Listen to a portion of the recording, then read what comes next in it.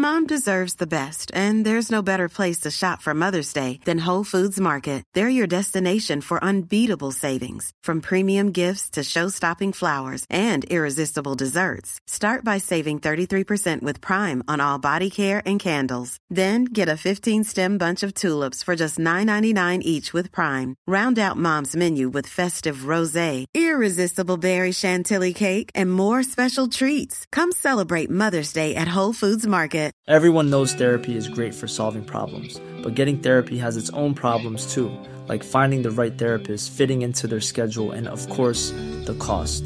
Well, BetterHelp can solve those problems. It's totally online and built around your schedule. It's surprisingly affordable too. Connect with a credentialed therapist by phone, video, or online chat, all from the comfort of your home. Visit BetterHelp.com to learn more and save 10% on your first month. That's BetterHelp, H-E-L-P. Hey, I'm Ryan Reynolds. Recently, I asked Mint Mobile's legal team if big wireless companies are allowed to raise prices due to inflation. They said yes. And then when I asked if raising prices technically violates those onerous two-year contracts, they said, "What the f*** are you talking about, you insane Hollywood ass?" So to recap, we're cutting the price of Mint Unlimited from $30 a month to just $15 a month. Give it a try at mintmobile.com/switch. $45 up front for 3 months plus taxes and fees. Promo rate for new customers for limited time. Unlimited more than 40 gigabytes per month. Slows full terms at mintmobile.com. On today's podcast, director and comedian Matt Vesely joins me to discuss his new film, Monolith. My name is Justin Hamilton, and I consistently star in a one-person movie in my head here on Big Squid.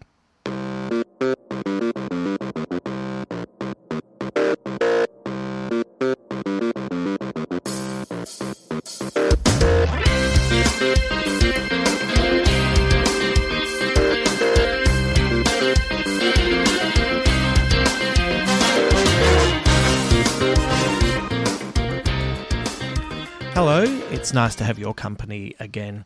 I saw Matt Vesely's film in Sydney last night and loved it. So the conversation is split into two parts. One is spoiler-free, and then there will be a little break before continuing the conversation with spoilers. If you have an opportunity to check out this Australian film, it opens this Thursday on the 26th of October in select cinemas, and I'd love you to check it out. Matt shares some details on where you can see it towards the end of the chat.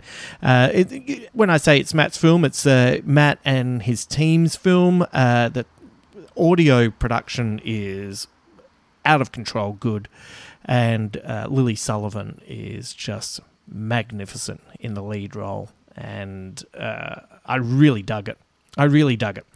And it's been a stressful couple of weeks, as a lot of you would be aware, and it was nice to lose myself in a movie that was so well made. And you know what? Fucking nice one, Adelaide. You know, I felt quite proud of that little part of it as well. So congratulations to everyone who have really made something that feels different as well. That's what I really dug. It just had a different flavour to it, just had a different vibe. It didn't feel by the numbers, and I think they've done a great job with it. Before we bring Matt in, just a reminder that the next few chapters of The Ultimate, which is a long-form story I have written and have been producing here on the Big Squid feed. It's under the Beautiful Tales for the Disenchanted banner. That's the storytelling banner that we have here. And the next podcast will come out tomorrow. And if you haven't been listening, the first two podcasts came out over the last 2 weeks. It's about an over-the-hill Australian rocker who's trying to get his life together, and he's just a bit of a mess, you know? Just a bit fucking get your shit together kind of guy, you know?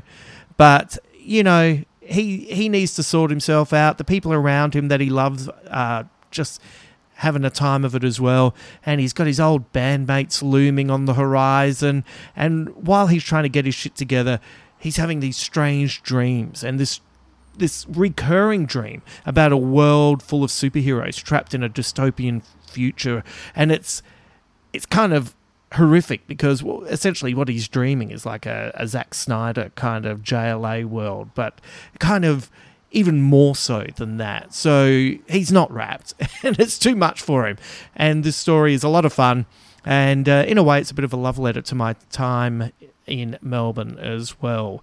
The lead character has his own comic shop, which was inspired by my friends Mitch and Troy, who have All Star Comics in Melbourne. So, anyway, I've been producing them. The first 2 podcasts are up. The next one will be out tomorrow. You can listen to it weekly, and you can wait, and you can binge it if you like. I don't know. I'm kind of enjoying the weekly vibe to it, and from the feedback I've been getting, it seems like you are as well. But anyway, keep an eye out for that. Now it's time to meet a journalist who is struggling with a recent misstep in her career. While she recovers at her parents' home, she begins to work on a podcast that investigates the weird and the unexplained. And soon she discovers a story about a strange artifact that might not just be alien, but also appearing all over the world. It is time to enter the world of Monolith.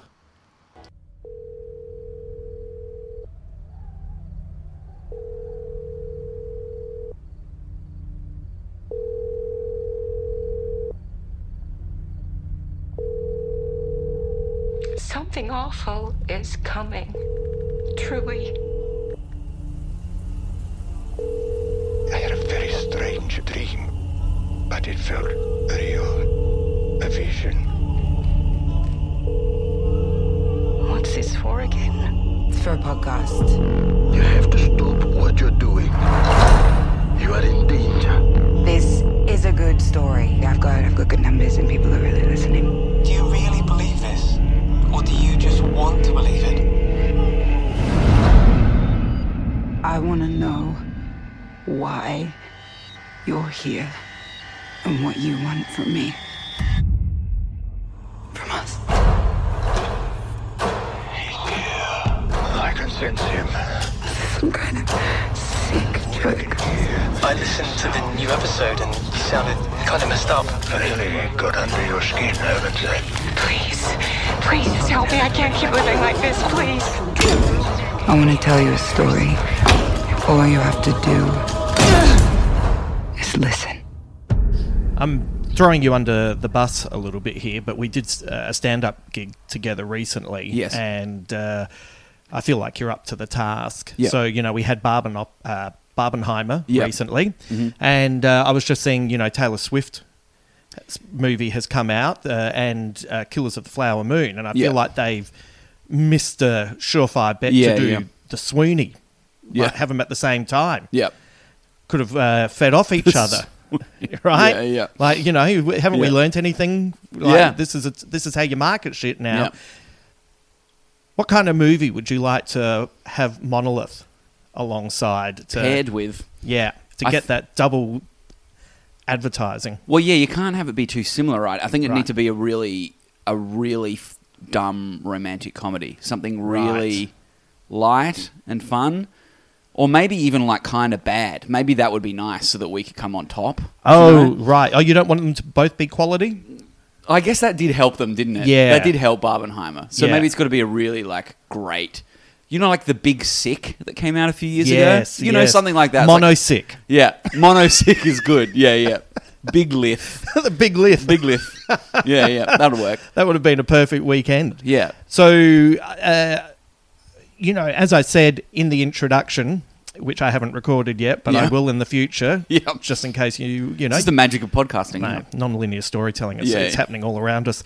I love the movie, and I'm going to talk broadly to Yep. begin with, because there's stuff I want to ask you. But part of the joy of the film was knowing very little. Yeah. And having it unfold before you. So we'll talk broadly, and then I'll get nerdy, if that's all right. Yeah, sounds good. Sensational pacing. Like I was so drawn in, and I was locked in right from the get-go. And I when I bring up this director, I don't necessarily mean like his tics and mannerisms, but David Lynch will let a scene play out, and I loved the how long something would take in a scene. Was that a stylistic choice, or was that, you said in the Q&A last night you had 15 days to film this. Was that because of, the time constraints? Like, how did you come up with that approach? It's a combination of both. So the script, as we talked about last night, and the script was developed in a lab setting where you kind of knew that what your budget would be in the end. So you're kind of writing to fit a schedule that you're going to have. So it was always, we knew that. But we were sort of prepared for that. So we're coming in knowing how we're going to make this film work, which is that it's going to be a series of quite long conversations, longer scenes, not a lot of scenes, because that slows down your schedule. So we sort of know that sort of stuff. Yeah. But in terms of the aesthetically, it's a lot of like long takes, a lot of not much coverage in a scene. There's a 10-minute scene and we might have 3 or 4 different shots. It'll cut a bit more than that, but there's only 3 or 4 different angles. Right. And that was an aesthetic choice. I was really influenced by there's a Michael Haneke film called Cachet, Hidden. Yes, right. Which is a beautiful film that has some thematic resonances with Monolith, actually. And he has I was trying to remember that last night when I got back. Thank you for reminding me. Oh, wonderful. It's a really cool film. And you'll be like, I see. Because I don't think Lucy had seen that one when she first started writing. We'd watched a different Haneke film called The Seventh Continent that has a similar kind of style. Right. But once she started writing, I was like, you got to watch Cachet, because there's this dovetailing of thematic. But he does this thing of like, he presents abject, horrible things in a very plain way. He just sort of like puts the camera down and lets them play out. Yeah. Not flashy, not trying to, over dramatize any of this stuff. They kind of just lets it happen, and it's kind of more terrifying as a result. So I was really interested in that, and letting the film feel kind of observational in some way, that you feel like the voice of the filmmaker sitting there over your shoulder kind of directing you. It's a film about a podcaster who is investigating a bunch of stories. She doesn't know whether she can believe. Eventually we start to think maybe we can't trust the podcaster who's telling us the story. And that extra layer of like, there's a filmmaker that we don't know whether we can trust. Yes. Am I like fucking with you because I've picked some shots that appear to be like someone watching, or appear to be like something horror movie is about to happen, but they're not. Yes. And it's all just about kind of that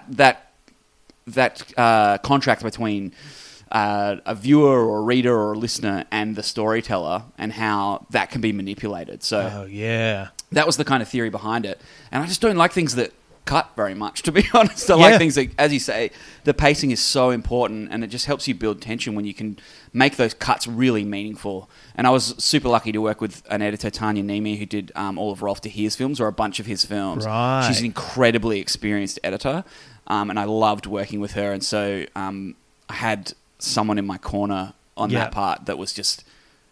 she was such a big supporter of us doing things differently, and she was like, never let anyone tell you what to do, Matt. She was so good. Big ups to Tanya as well. As a guy making his first film, having an experienced editor is perfect. It's like you've got the super coach in the background kind of thing, isn't it? Yeah, totally. And most of the heads of department they're probably more experienced than me, but like still in the kind of, the early stages of their career. Yeah. Wonderful cinematographer, Mike Tessari, great production designer, Jonah Booth-Remmers, sound designer, Lee Kenyon. We're all like relatively new. Yeah. And it was this whole endeavor of this film lab that it came out of was about getting South Australian creatives, particularly heads of department, to like, get their runs on the board. Yeah. But to have like in a few key areas, the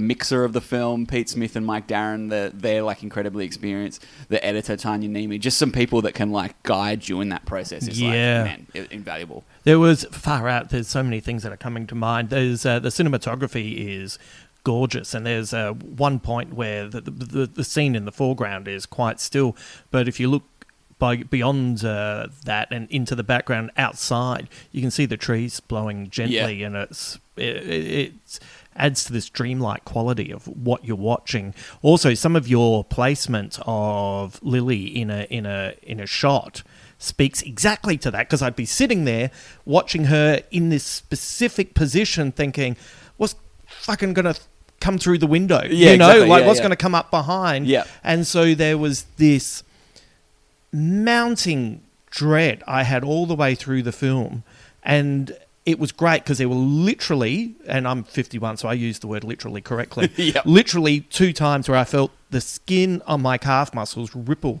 all the way up across my arms with Love it. that kind of Oh, feeling. I'm so glad. Yeah, But yeah. I think it's because you kept just giving me these references and never paying them off until you were ready to do it. Yeah. And it hits you in the chest, you know? Yeah, we should say to people listening who might be wanting to see the film, things do happen eventually. And Yes. And it is about that thing of like, I really love, my favourite film of the last 10 years is The Witch. And yeah, love that movie. And probably the biggest influence on this film from that movie is nothing aesthetic or narrative, but the structure of that film, where it does this thing where it's like it's an hour and 15 minutes of like pretty slow burn, letting you kind of sink. Yes. And then the last 15 minutes is just like ratchets up, and that was something that I'm obsessed with. Yeah. Yes, absolutely. I love that feeling. You know, but I think you're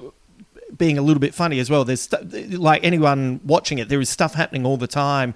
You have to pay attention though. Like if you're paying attention, there's revelations happening, you know, consistently throughout the film, but it's revelations that speak to character. Yeah, and that was big on Lucy Campbell, the writer. She and I talked a lot about how every scene, as much as they're long scenes, they really do have to have turning points constantly. There has to be a sense of escalation. And as you say, it's mostly about character. It's mostly about revealing Lily and the sort of story turning from outwards as she's interviewing these people outside to realizing that the story is going to become her story. And sort of hit about the halfway mark, and that becomes quite evident. But yeah, I think Lucy has done a really good job of, as much as there are these long scenes with a lot of dialogue, the story is constantly moving forward in small and big ways. And while the kind of physical action is at the end, I think there's a psychological arc that is constantly building through the film.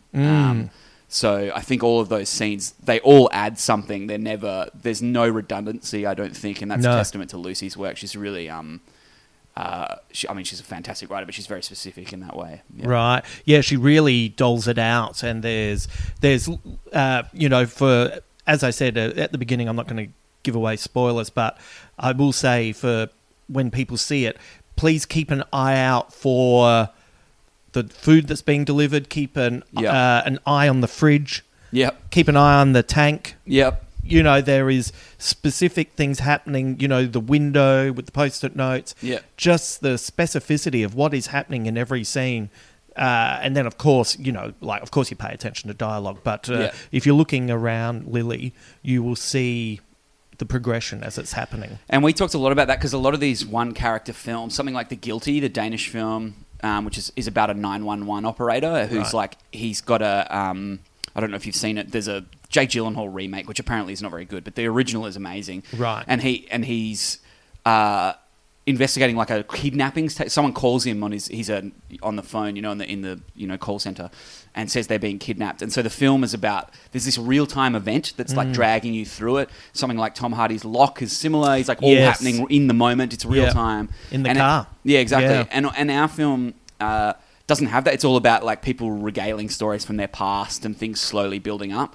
And so it was really important that visually there was sense of escalation and change, because we don't have that kind of like really, like The Guilty is so simply shot. There's like not a lot going on visually in that film. It doesn't need to, because it's just got this like click, click, click, click, click of the story.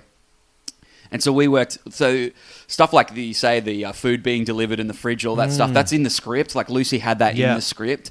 And then Mike and I, the cinematographer, kind of, we escalated that and working with Jonah, the production designer, to make sure that basically we divided the film into chapters and had really clear visual rules for each chapter, and there'd be clear turning points in the script.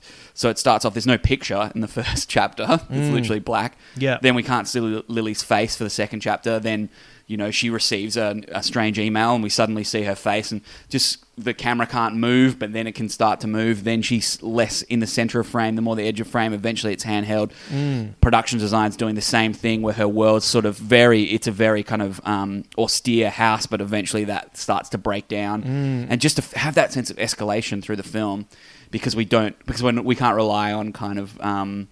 the pure tension of like, oh my God, someone's dying in the off camera, like right now, you've got to fix it, you've got to fix it. So we're trying to find other ways to kind of have the film feel like it was changing and constantly building. Yeah. How long is the movie? It's like 93 minutes, I think. Yeah, it feels even a little bit quicker than that. For a movie that is just one person. Like I figured it must be around that mark, but it felt about 65, 70 minutes to me. Yeah, cool. I know I'm sounding pedantic with that, but it just moves along at a rapid pace, considering it is a movie that has a definitively languid approach in many ways. Yeah, and I think a film with one person probably wouldn't hold. You couldn't do a 2-hour film. Well, probably could, but like we didn't want to. Yeah. There's something punchy about that. And we've been playing a lot of festivals, and I think you go to film festivals and there's a lot of films that are around 90 minutes. I think first-time filmmakers like that, but I think there's also something about the... how you can kind of you can hold that in your head and as you say that the films kind of come in and they like make their point and leave, that I think is really important. So you worked with Lucy and your producer Bettina really right from the get-go of putting this together. What ideas did you want to bring to the movie that you got to keep, and what were some of the things that Lucy and Bettina looked at you and went, maybe not? Because it's always fascinating because working with a good team, the things that you lose are often defining for what you end up with. Yeah, there wasn't a lot actually that we argued about because we worked so intimately together. So the idea was I pitched a one-page idea to them about a psychologist interviewing, a series of interviews, a psychologist interviewing people after an alien abduction. That was like the first idea, and it was Bettina who was like, what about a podcaster? It was Lucy who came up with these bricks. So it's like all of us kind of like gradually building this thing together. Lucy and I broke the structure together. Like we sat with a whiteboard and did the kind of turning points, and then Lucy went away and all the characters and stuff are hers. And so that you kind of just back and forthing constantly through development, which meant that we were really on the same page when we get to shoot. It's like, and I'm already talking about when we're starting to develop, I'm talking about how I'd like to shoot it. So things like, when she's hearing these stories from these different people around the world, we go to these visions, we kind of go to these strange shots, empty hallways and strange bathroom full of black water. And, that was stuff that I came up with during the writing process. So they're scripted, but that was because Lucy had written these long stories and I was like, I've got this idea, like when we shoot them, we should have these like shots with no people in them, but they're like these long kind of interesting that kind of speak to how Lily is thinking about what she's seeing when she's hearing these stories. Yeah. And then Lucy was like, that sounds cool, and came up with these 3 things. So that back and forth, man, there wasn't a heap of it. There's one shot, and this is like a mild spoiler, but you'll remember there's a shot where we cut outside and we see this huge kind of brick looming over the house. Yeah. That's one that's not scripted. That's one that I always said I wanted to do, and to this day, Lucy and Bettina don't love that shot. Oh, don't they? Right. But they let me get away with it. And I, every time anyone comes up to me at a screening, and it happens both ways, I should say. There's some people are like, I don't get that. But I get a lot of people come up to me and they'll go, I just thought that shot was so interesting and like it evoked something in me. And every time I give a little sideways glance to Lucy and Bettina, like, and then if someone comes up and says something negative, you say, hey, just come over here and talk to me about that one-on-one. Yeah. They don't need to hear this, But that's, I like it when a movie maker makes a choice. I like a choice in a film. Yeah. It doesn't always mean you have to be on board with the choice, but I like a choice because there's so many films that wash over you where you feel like, were there any choices made, or did we all just... And we were sort of aware as well, and the South Australian Film Corporation and the Adelaide Film Festival who financed the film were so good with us that like, this is a low-budget film, it's our first film. If we ever get a bigger budget again, there'll be a lot of people telling us what we can and can't do. And on this film, we kind of had free reign to do whatever we want. So the opening of the film is Damon Herriman telling this kind of red herring of a story over black, over no picture. And the Film Corporation sort of said to us, guys, like, it's cool, but you're going to struggle to sell this to a stream. Like, that'll be hard because someone like Netflix, like, they need the first 3 minutes to pop. And it's really cool. I think as an audience, it's a really interesting moment. It's a choice, as you say, but it does not a visual. You know, if you're just like got that on in the background on your Netflix, you're like, oh, what? This isn't even a movie. Right, so just turn it off. You'd be behind the TV going, hang on, what's something's happening? wrong. Yeah, that's why we make sure there's like logos and titles before that. Well, you also like if it's the reveal of what it is.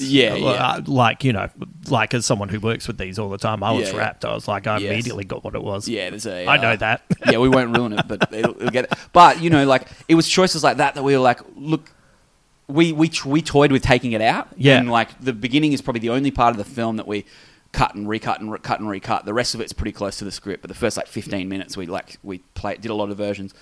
And in the end of the day, we were like, nah, man, like let's make the choice. Let's make the bold choice because we may never get to do it again. And it sets up the whole film, I think. Well, that's part of what I loved about it is that it didn't feel like I've seen. Like I think I've seen 90 movies this year, and that is impressive, mate. I'm single. I've got a 9-month-old baby. That makes it harder. It makes it a bit harder, doesn't it? But but like so many of them drift away after a while, and you know it's you know people you'll see something, you go, did I see that? And you look at your little list. I did see that. That sums it up. You know it's funny now that you're in the movie making world. I'll be much more polite while you're here, and I'll let the listeners know what I'm talking about afterwards. But there was a horror movie I saw recently that was, you know, like a 90-minute, hour 40 or whatever, and it felt longer than Killers of the Flower Moon or Oppenheimer to me. You know, it was like, what is happening here? You know, it's they're kind of. It felt like the hits rather than having bold choices made. And that's part of what draws you into your film is that it's so different, and it's not sitting next to... It's not being created by an algorithm from a streaming site that says... You know, because now you see... there's shows that you watch where... What's the one on Amazon? Is it Open Range? Which is... Oh, I haven't watched that, but it looks cool. But it's like it feels like, you know how Amazon pushes things through the AI generator and tells you what works and everything, and it feels like do you like Lost?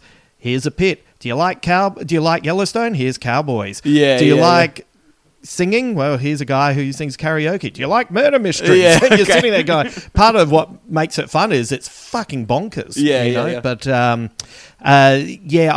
you made me laugh yesterday because in the Q&A, and I'm sure people thought you were, some people, I think a lot of people got the joke, but like almost the worst thing that could happen to your career now is that you're handed a Star Wars project or a Marvel project. And I get exactly where you're coming from, where it's like, well, I want your film. I don't want you know, shepherding someone else's idea of a film. Oh, I think, and look, that's not a realistic thing anyway, but it does happen to some, like, you know, you see some first-time filmmakers who, like, they get offered a big thing if their film really pops, which, you know, Monolith, we're really proud of. It hasn't like, set the world on fire, but that's okay. We're happy with that. But I think, for me, it's like, not just about that, it's also about, like, one of the great things about Monolith was just creatively, I wasn't biting off more than I could chew as a first-time filmmaker too. It's like, I've only got one actor I've got to like really concentrate on. You know, there's this one conceit of it's one person in this one location, and every choice I'm making and with the whole crew is about servicing that one thing. And so I felt really on top of it. I didn't feel at sea. I felt really like I could make clear decisions, and I was confident in what I was doing the whole time. And I think you can see that on screen. So it's like, the next film I'd like to step up gradually, and hopefully we get to make a next film, because the statistics on first-time filmmakers making a second film is grim. Right. But assuming I get to do it, it'd be great to step up gradually so I can still feel that level of like, okay, I know what I'm doing, and like I feel okay about this, and I'm not just trying to make it work. I'm being creative at all times. Yeah. Because that was the great thing about Monolith. It was not like we weren't up against it. It wasn't like shit.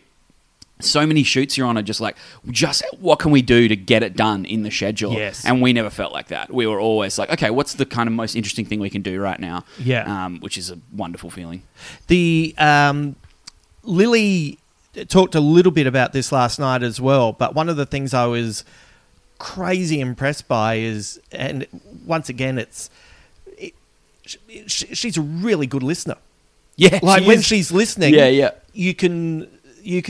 She's quite clearly listening, but you can clearly see cogs in her head working, and like I was fascinated by that because she has to do a lot of listening because she's on the phone or she's recording podcasts with people who are somewhere else. Like, how do you as a director? Well, there must have been times when, like, how do you say to someone, hey, you need to listen harder? How do you give that kind of direction? Yeah, I mean, it's all about giving them actions, actually, like giving them things to do. And so the one I remember most is I think the second phone call she has in the film is with this German art collector, Klaus. And the really clear direction there was like, let yourself be charmed by this guy. Like, let him charm you. You like talking to this guy. What does that feel like? And as soon as, you give that note, you can see her shift and find that feeling. And I remember that was one where Lucy, the writer, was the script supervisor on set, so we were both behind the split, and we were watching. There's a really tight shot on her for that conversation, and this was maybe 3 or 4 days into the shoot, and I remember we were watching that, and as you say, it's when she's listening and her face is really taking that stuff in that we could not keep our eyes off the screen. Like, she was so captivating that moment. And there was this moment where I turned to Lucy and we were like, holy shit. Like, we've got the right woman here. Like, oh, she's so charismatic. Yeah, incredible. And so, we were very lucky to get her. But I think she talked about this last night, that she found the challenge of, normally, obviously, she's acting with someone. And the way we did it is we had this wonderful actor, Ansuya Nathan, who plays Paula in the film. Ansuya. Yeah, you know Ansuya? Yeah. Yeah, I only just recently found out that she'd been in Adelaide, and nobody, when everyone just kind of thinks, she's done all the comedy stuff, right? Yeah, I know her through Claire Hooper. Yeah, of course. And Sue's the best. And then someone said, oh, she's been in Adelaide. I was like, what? No, I had no idea. She's there for about 18 months or a couple of years or something. Yeah. Kills me. Yeah, she rules. She's great. Yeah, she's excellent. And she was working with us at Closer, the company I work with, and just made sense to... And she's a writer, and so what we did is, she understands story. So what we did is we got her on set to do all the voices, so that she was literally piped in from another room into Lily's headphones. So that we couldn't really afford to have all our cast there. We were still casting those roles. We didn't want a recording because that's really hard. I did a short film, System Error, which is about a robot talking to David Quirk, and David is a wonderful actor. But I pre-recorded the robot because it has this flashing voice box that needed to be triggered on set. And poor Dave, it was like, you could see it was so hard for him to work with someone who could give him I just push a button and it does the same thing every time. So I was like, can't pre-record, can't do that. So we got Ansuya to kind of be there, and what that meant is, because we recorded Ansuya, but obviously replacing a lot of it apart from the character that she plays. But Lil could ask for things for Ansuya that maybe we wouldn't do in the actual take. Just to give her something to work. So she'd do things like, hey, Ansuya, in this one, can you really yell at me on this line? And that may not be what I want, but it's just giving Lily what she needs to kind of find the feeling in that moment. And she talked a lot last night about how she's a very physical actor. She just likes to feel things in her body rather than over-intellectualize things. So she needs someone to yell at her so she can feel that kind of, that catch in her chest. And so that was a really positive experience, I think, and Ansuya was fantastic at that. So, and I didn't feel like I had to talk to Ansuya too much, to be honest, because I just knew she understood story. She knows what has to happen.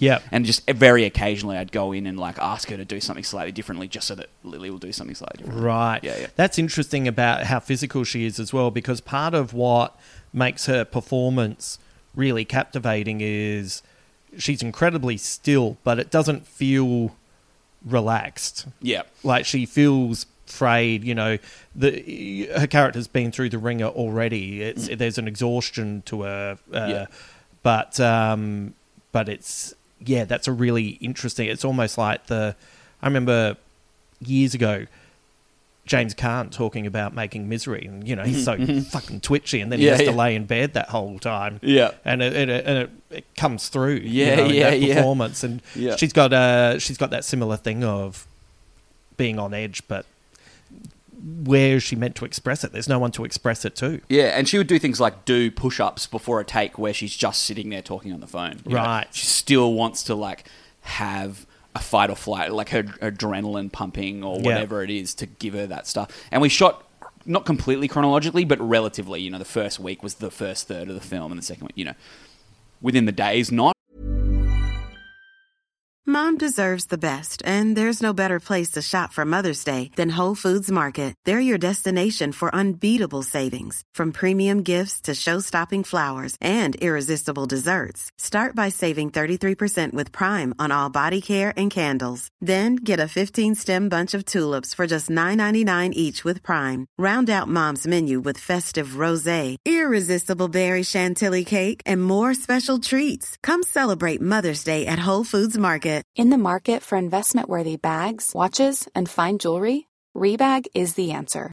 Rebag is a luxury resale platform where each piece is carefully inspected by experts to ensure quality and authenticity. Use Rebag to buy and sell finds from the world's top brands, including Louis Vuitton, Chanel, and Cartier. Head to Rebag.com to get 5% off your first purchase with code REBAGNEW. Shop today at Rebag.com. That's REBAG.com. And use promo code REBAGNEW for 5% off your first purchase. But gradually across the shoot, yes, Yeah. chronologically. So you watch the takes from the end of the shoot and compare them to the first. She looks so different. Kaz Gower, our makeup artist, and Renata Hetchke, our costume designer, did great things to kind of feel the change in her, but also Lily's performance. And I think that chronological stuff, again, allows her to just feel that way. She's starting to kind of fucking lose her mind in real life because she's just been acting for 3 weeks with no one else, just staring at a wall while the rest of the crew is just kind of like huddled around her in this house. So, anything you can do to support the actor, it's like the only thing that matters. So that was my main job, was not giving notes, because they're long scenes. You can't be like, okay, on this line, I want you to, a little bit, but not much.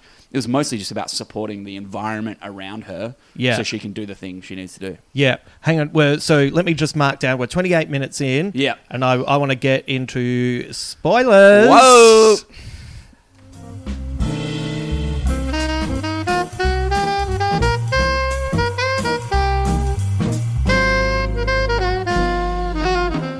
All right. Now, mate, I had such a good time. Cool. I had such a good time at your film, and then I came home and I fucking thought about it heaps. Okay, and cool. then I sat here like a fucking lonely man on a Saturday night thinking, thank fuck I have this podcast tomorrow. So there was... some of the things that I found fascinating was that I just kind of... I kind of felt the sci-fi side. Like you said, you think of it as a science fiction film. Yeah. I felt the sci-fi, but I also keenly felt the horror. But it's, I got our Alan Moore's Providence. It felt like, I don't know what the intention was. It didn't feel like an alien invasion from planet over there. It felt like alien invasion from somewhere we don't really understand. Coming into our world, coming in at different points as well, because they probably have a different concept of what our timeline and our reality is. Yeah.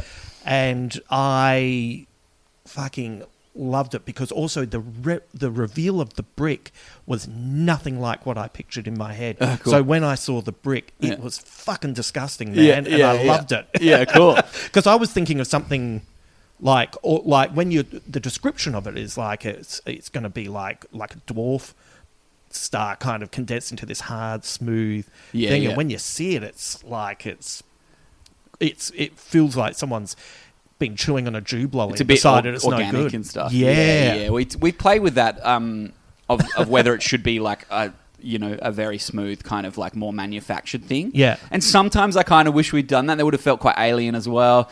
But I think what we landed on in the day was that it should feel like it came from her. That it's like it's like a part of her that's kind of congealed or something. Yeah, I mean, not specifically Providence, but definitely that Lovecraftian kind of cosmic horror thing is something I'm obsessed with. I love like Junji Ito and just the uncanny horror that we can't fully understand or fully describe is definitely a feeling that I love and that we wanted to evoke. And, Lucy particularly has the other thing that we were really concerned with is like, I hate horror movies where it's just the metaphor. Like, the metaphor is fine, and we want the film to be about something, but you kind of want you want the scary thing to be really happening.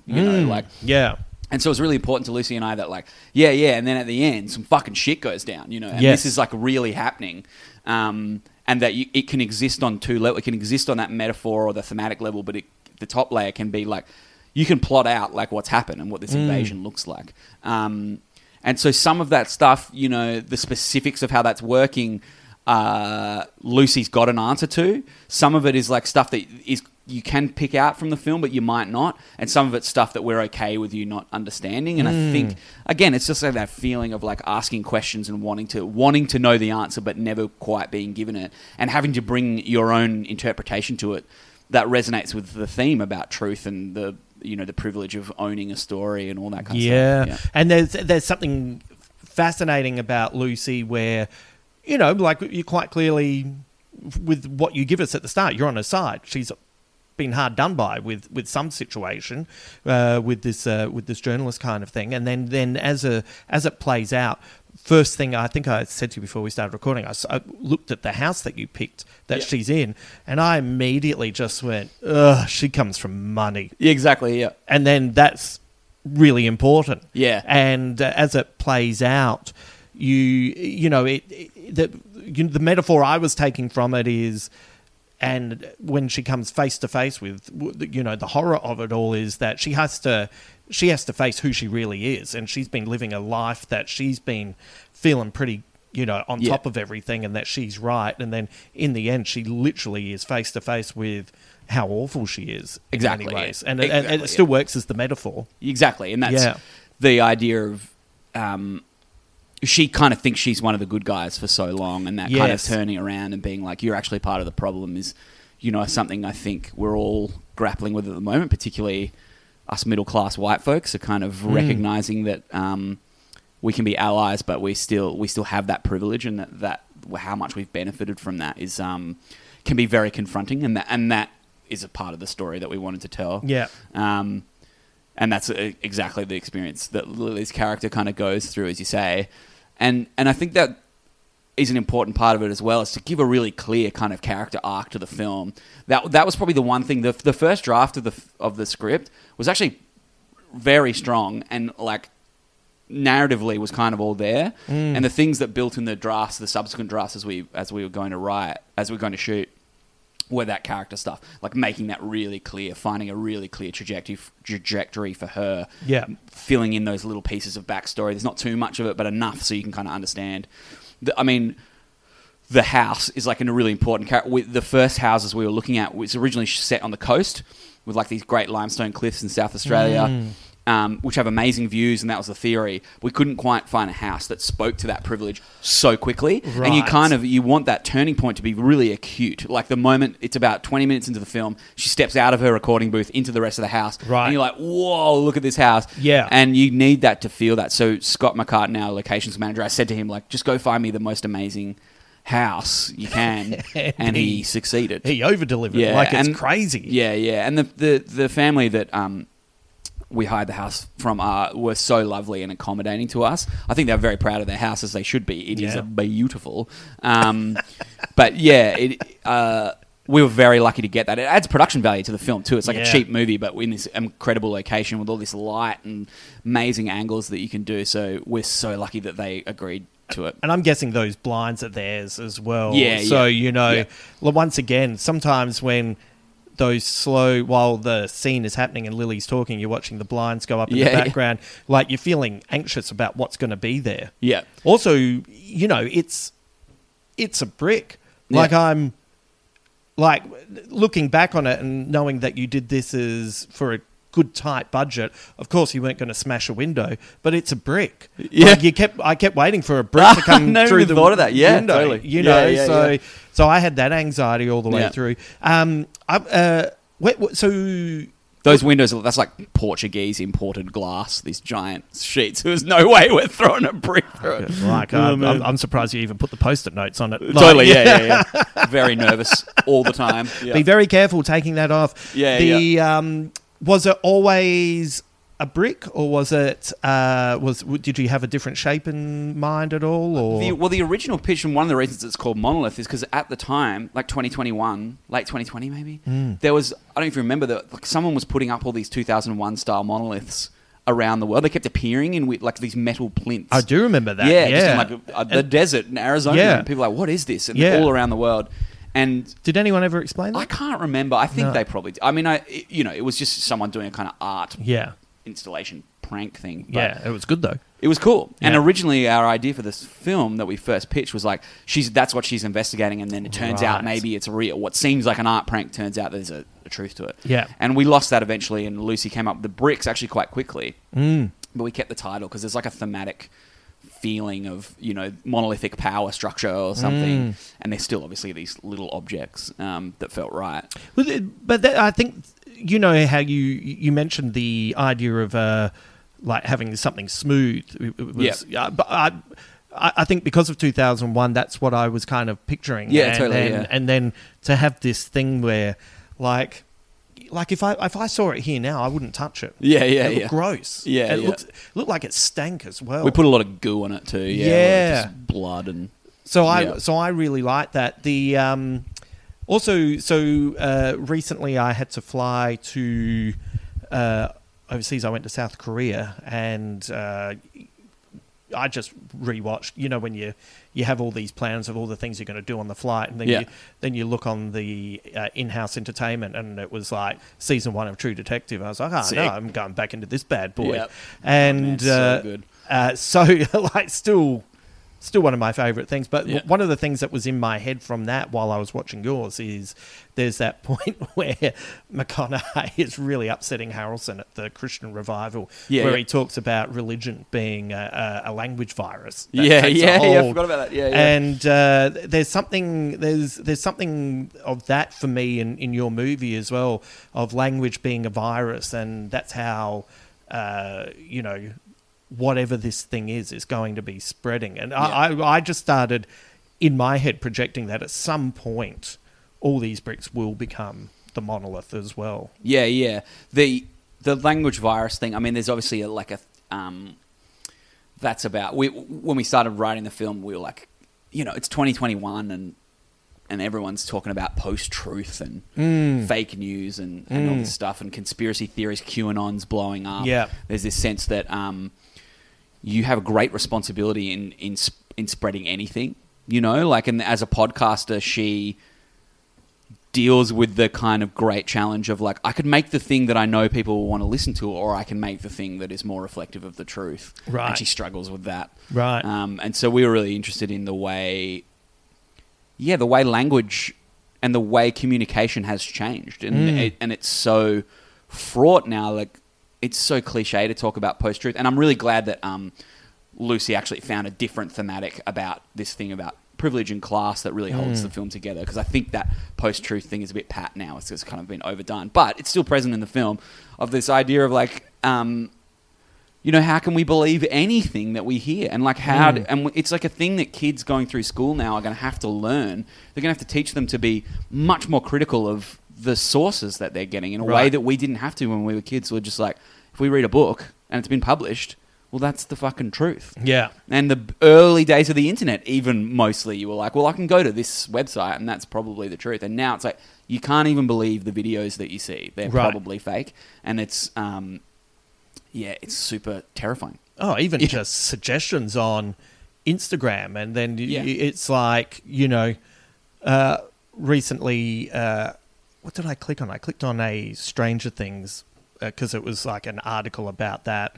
And then, of course, you start getting all the actors and involved in that start being suggested that you want to see. Yeah. And then there was one of Millie Brown where you look and you go, that doesn't seem right. And then you're looking, you're going, that's not her body. That's not her body. That is quite clearly someone, and that's just flicking through, not giving a shit. I think people have lost the ability to, like, we have to encourage people to cross-reference. Like, you can't just read something and go, yep, that's the truth. What you got to do is look at something over here and look at something over here and read something here, and takes up more time. But you have to. You're going to have to do it. Yeah. It's quite a process now to kind of.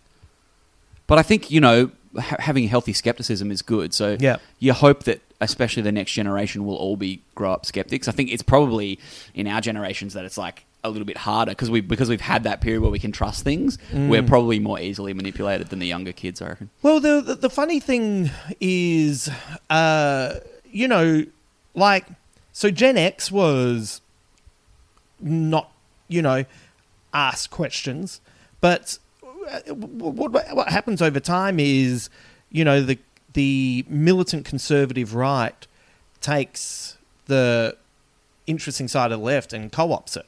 So once upon a time, in the 90s, the reason the X-Files takes off is that Mulder's our guy. Like, Mulder's representing everything that, you know, he is questioning the truth and he's digging into it. But now... He'd be an alt-right champion, wouldn't he? He'd be an alt-right... and that's why you can't bring the X-Files back. Totally. It's done. It's cooked. You know? And we talked about this in the making of this film because we're talking about the danger of conspiracy, but of course at the end, some of it's proven correct in this film. And we've had reviewers kind of... bring that up and be like, well, aren't you just part of the problem? I guess my counter argument to that would be that we'd much prefer a film that you have to talk about and provokes a response and means you have to have a discussion about these issues rather than one that really plainly just goes conspiracy bad, truth real, the end. You know, it's like, it's just that there's not, like, I don't think that's as powerful as presenting you with something that you have to kind of like figure out and talk about this stuff, even if you go, well, isn't the ending of the film kind of like reinforcing some of those dangerous ideas? And we go, yeah, maybe it is. What does that mean? Let's talk about that. I think that's just a more interesting way to go. I also think it means you can smuggle those ideas into kind of what is a genre film as well. Like, people can have fun watching the movie, but it's still talking about that stuff. Yeah, well, everyone's actions are questionable in some way. Even the young girl that, you know, was blamed for everything. Yeah. Like, you know, her actions are questionable. The dad who you look at and you think, wow, that was an awful way to deal with that. But also he was pretty freaked out. And he was thinking, you know, he believed his daughter. Yeah. So hang on, well, he loved his daughter and he believed what she said. So you know, it's not black and white, which is what makes it really interesting. Exactly. And I think the place of film is not to be like a school lesson. The place of film is to be interesting and provoke a conversation. It's to talk about that stuff in a conversational way or an argumentative way or a way that provokes you. And so, it's a funny, like, I get the argument that, like, are we part of the problem by making a film about a conspiracy that turns out to be true? Right. But, like, at the same time, I just think if we made it the other way, it would feel like a back-to-school special or something, and you just be like, well, that's, okay, cool, thanks for that. And then it was all a dream. Yeah, exactly. You know, that's kind of what it was, if you do it that way. So you're kind of damned if you do it, damned if you don't in that regard. It was interesting. Have you seen Killers of the Flower Moon? No, not yet. No. It's funny. I'm going to speak broadly because you haven't seen it yet, but there was a criticism leveled at it that like one of the main characters was shown to have in regards to some critics, too much empathy. And it's funny, I didn't read that all the way through the film. Yeah. I read that this character was quite awful. And, you know, you can kind of have...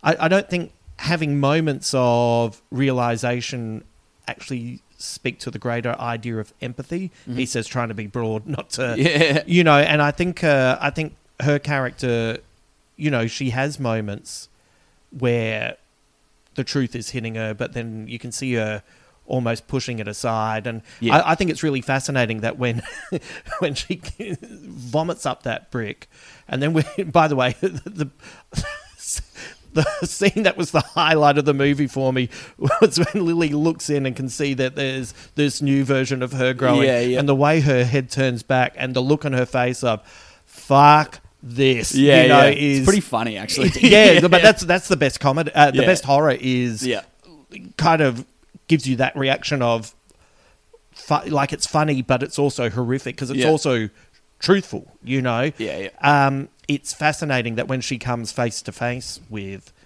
this version of herself, her instinct is to run. You know, rather than face it down. You know? Exactly. I thought it was great.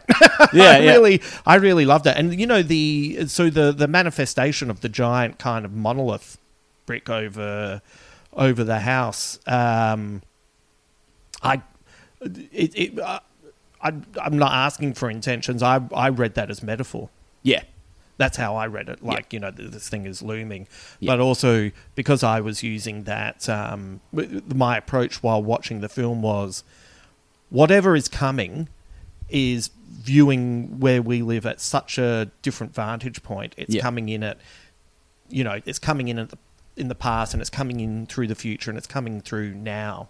And so it's just kind of, that's how it's manifesting. I mean, I have my own version of what that shot is, but actually, your job as a filmmaker is to be, as much as you can, in control of the audience's experience of the film. And so it's less about you going, what am I saying with this? And more about what are the possible things that the audience could take in this moment, and how can I make sure it's leaning one way or the other, or what do I want them to feel? What do I want them to be thinking about in this particular moment? And as you say, the whole reason that shot is there is to, like, at that moment in the film where we're at, because it's not quite halfway, I want you to be asking a bunch of questions about what am I seeing and what does it mean? Yeah. Like, that's actually all I really care about is I want you to have that feeling. So you going, okay, what does that mean? And having these different interpretations of it. That's the only experience I want you to have. Whichever ones you find is up to you. Yeah. But that's totally the point of it. I'm going to call Bettina now and say, come on, Bettina. Come on, it's pretty cool. Come on. He nailed it. Yeah.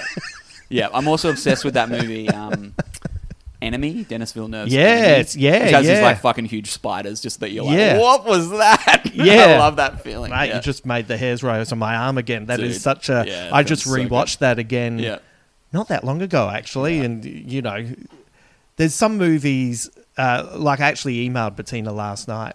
She said, And I said I was, like, really looking forward to waking up at, 2:30 in the morning and reminding myself that I'm nominally a grown-up and I'm okay. Yeah. It's cool, like, I and we met doing comedy and, my shorts, they're science fiction, but they're comedies. Yeah. And this doing, like ostensibly a horror movie, or at least a thriller, was so fun. It was so fun not having to try to be funny, or just having to, have fun moments of levity for sure. But being able to, when we want it to be, like, strange or scary or full of dread, but you just lean so hard into that, like really go for it, felt very freeing, actually. Yeah. I was nervous about it. I remember the other two ideas we brought into the lab were genre comedies. Right. One was a horror comedy about an influencer who has to hide that her influencer husband is turning into like a Lovecraftian, like Cronenberg-esque monster. I still might make that one. That's kind of cool. And the other one was he's kind of becoming who he really is physically. Exactly. That's great. And just like she's like trying to hide that, Yeah. And then the other one was like a time travel movie about a talking toaster or something. It was just ridiculous. But Monolith was clearly the one that everyone thought was cool. Like in the lab, like our mentors and stuff were like, oh, well, they wouldn't tell us what to do, but they were like, that was our first job, was to pick which one we wanted to develop. And I said to Bettina, I was like, haven't I done comedy? Isn't that what I should be doing? And she said to me, okay, like, let's do an exercise. You have to answer without thinking. If you could have directed any movie in history, what would it have been? And I said Alien without even a beat. Like, just like, Alien, of course. Yeah. It's the best movie ever. And she was like, cool, well, we'll do this one. Great. Yeah. Man, good response. Yeah. So you're an alien guy over aliens? Way, yeah. Same. By like a wide margin. Yeah. I love that. That once again, it's got that definitive build, and and then not seeing much. And well, the first half, I think literally the midpoint is the alien bursting out of the chest. Yeah. And I think that first half of that movie, especially, like, the second half's great as well, but the first half, I think, is perfect. Yeah. It's so chilling. Yeah. And it, like, slow build, and then it allows you to have this amazing second half where things really kind of kick off. But fuck, man, that whole getting to the planet, like, when they wake up, it's so slow how they wake up, and then you get to the planet and the way they explore the engineer's ship and everything. It's just mesmerizing. There's, you must have been like me, where as a kid, like I rewatch Prometheus every 18 months in the hope that it's pretty cool, actually. The cool stuff in it is cool. Yes, absolutely. That is the perfect way to describe it, because I thought about, after seeing Alien, as a youngster, I thought about what the fuck was that thing? Yeah. What was it flying around in? What burst out of its chest? Yeah. Like, it must have been massive, I don't know.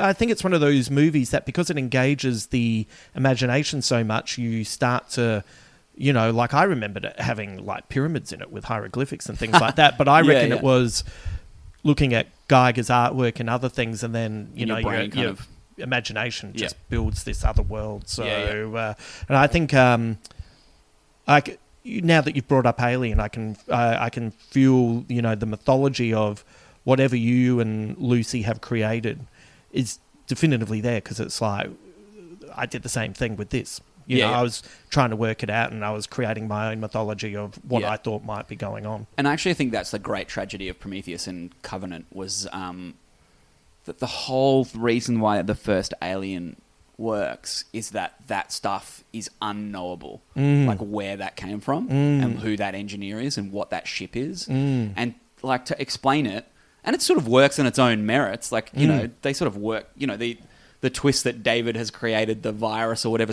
is relatively cool within the context of Covenant. But, like, it just completely ruins what makes Alien great, which is that you can never know what that is. Yeah. And all you can know is that the outcome of it is this alien killing people on a spaceship. Like, yeah. It's so cool. It's such a cool feeling. Matt, I could keep talking to you, but you have to catch a flight. Yeah. So the movie's released this Thursday, October 26th. That's correct? Yeah. And can you let us know, and I'll put this up on the Facebook page as well, so people can easily find this information, but where can people check your film out? Yeah, we can edit this part out. Let me grab the email. Mate, you've obviously not listened to this podcast. There's very little editing going on. Well, that's cool. Well, then they'll enjoy this bit of, like, behind the scenes fare. I should know this. I know if no, there's so many different places, and where are we? I saw it at Dendy Newtown. It will be playing at Dendy Newtown in Sydney, which was great.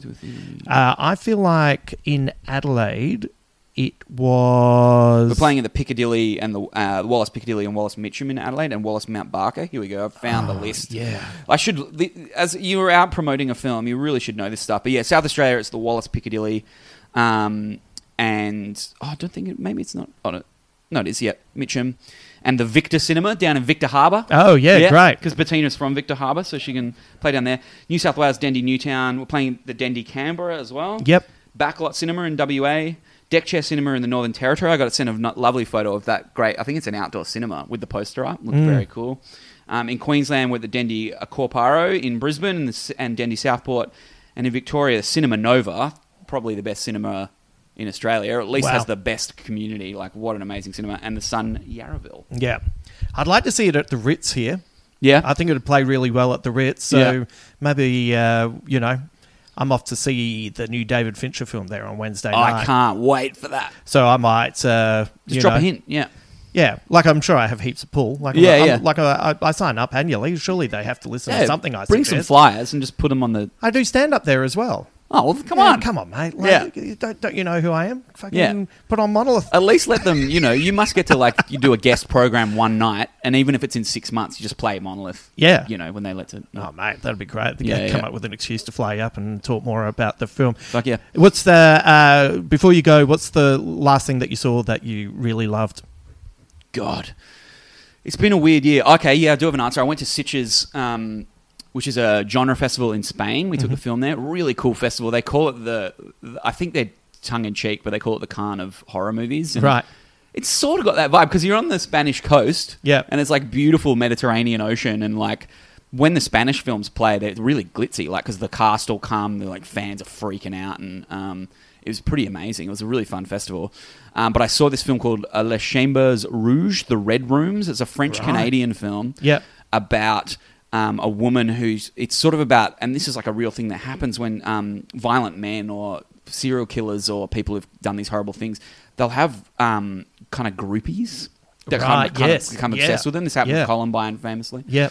And it's about a woman, a very strange woman who you don't have a lot of access to, who is obsessed with this guy who's on trial for a serial killing. Right. And she's attending the trial every morning, and you're just following this character, and it is mind-blowing. It is kind of Finchery. They described it that way. Yeah. It's sort of like psychedelic French Fincher or something. Great. With a bit of Lynchian kind of... The horror of the internet is really a big thing in it, the dark web, and man, it was something. So Great. hopefully that comes out in Australia. I've been telling people, anyone I know in the industry, to try to distribute that here because it's very cool. We need to set up a festival in Cairns, so we can call it the Cannes of Cannes, as in come on, Cannes of Cairns. The can. Yeah. The can. The Can. Cairns in Yeah, Cairns. that'll work. Yeah. Yeah. All dancing movies. I have to say, if anyone gets to see you do stand-up in the near future, strong as ever. Thanks, your man. Your emceeing in Adelaide was fantastic. That was the best gig I'd done in ages. What a fun show that was. Yeah. That was really, really fun. You fucking killed it. That was a fun night. Yeah, it was really fun. All right. I'm going to let you go because you have to catch a flight. Yeah. Congratulations on the film. Thanks Pass for on my coming. best to Lucy and everyone and tell them how much I loved it. And everyone, get out there and, don't support it because it's Australian. Go and see it because it's fucking great. Yeah. If you like, all our references are like the X-Files and this. Yeah. I basically just wanted to do an X-Files episode. I was a total X-Files kid, so if you like the X-Files, please come and see our movie. Great. Well done, mate. Thanks.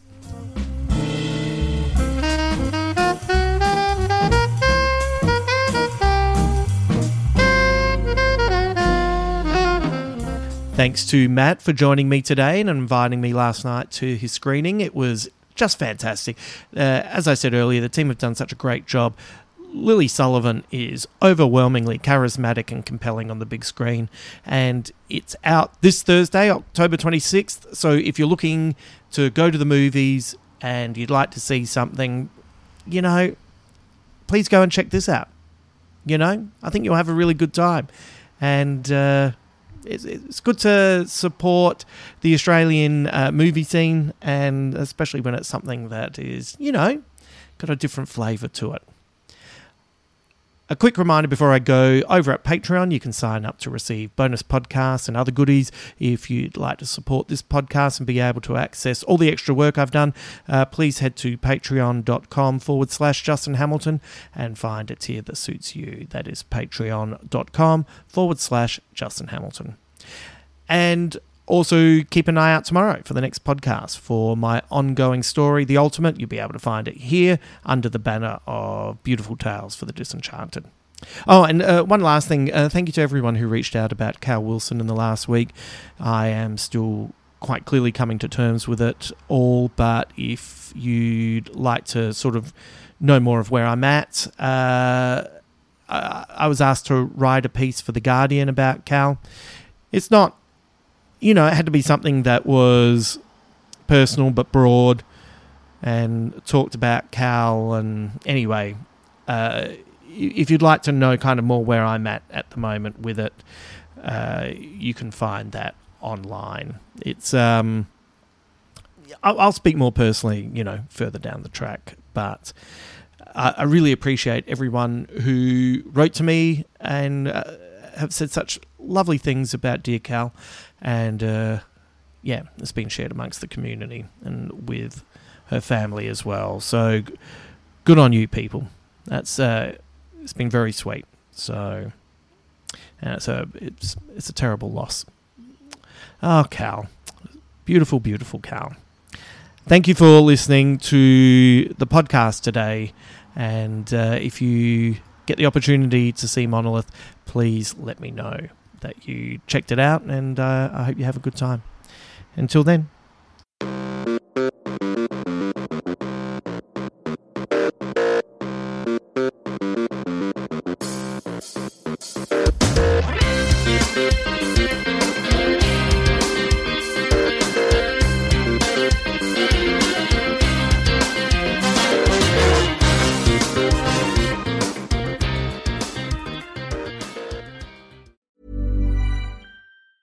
Hi, I'm Daniel, founder of Pretty Litter. Did you know cats tend to hide symptoms of sickness and pain? I learned this the hard way after losing my cat, Gingy. So I created Pretty Litter, a health monitoring litter that helps detect early signs of illness by changing colors, saving you money and potentially your cat's life. Pretty Litter is veterinarian developed, and it's the easiest way to keep tabs on your fur baby's health right at home. Go to prettylitter.com and use code ACAST for 20% off your first order and a free cat toy. Terms and conditions apply. See site for details. Planning for your next trip?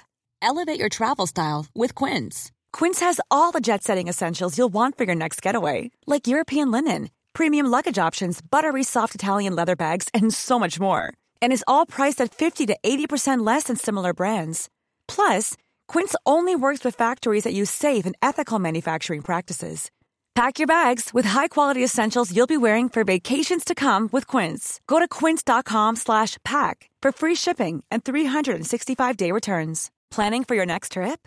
Elevate your travel style with Quince. Quince has all the jet-setting essentials you'll want for your next getaway, like European linen, premium luggage options, buttery soft Italian leather bags, and so much more. And is all priced at 50 to 80% less than similar brands. Plus, Quince only works with factories that use safe and ethical manufacturing practices. Pack your bags with high-quality essentials you'll be wearing for vacations to come with Quince. Go to quince.com/pack for free shipping and 365-day returns.